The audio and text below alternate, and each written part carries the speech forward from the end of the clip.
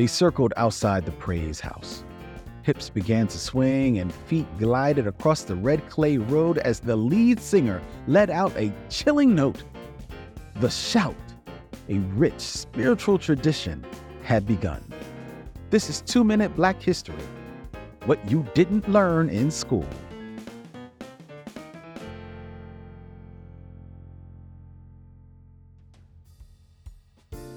Sunday service was over, so it was time to shout outside the praise house. The congregation gathered around and slowly began to circle counterclockwise with a subtle hum. Ring shout was a communal spiritual experience that enslaved people regularly practiced. It was a beautiful medley of call and response singing and dancing.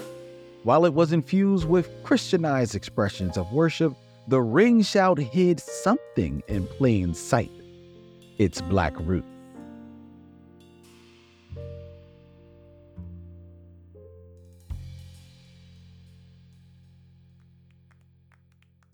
Historian Sterling Stuckey says that the inherent Africanness of the ring shout's religious expression was above all devoted to the ancestral spirits, to reciprocity between the living and the dead. Our people have long been praising God and honoring their ancestors simultaneously because they acknowledge the interconnectedness of all things. From the outside looking in, it seemed as if they were praising the Lord. So oppressors rarely challenged ring shouting because they couldn't stop what they didn't understand.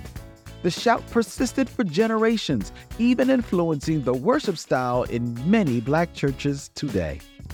As with the ring shout, we can keep parts of our culture secret and sacred. What we do with our Blackness is our choice and doesn't require validation from anyone else. There is resistance, power, and liberation in just existing as our whole, beautiful Black selves without outside influence. In order to move towards the future, you've got to look to the past. This has been 2-Minute Black History, a podcast by Push Black. If you enjoyed this episode and want to show your support, please rate and subscribe to our podcast. Together, let's celebrate and honor the legacy of Black history.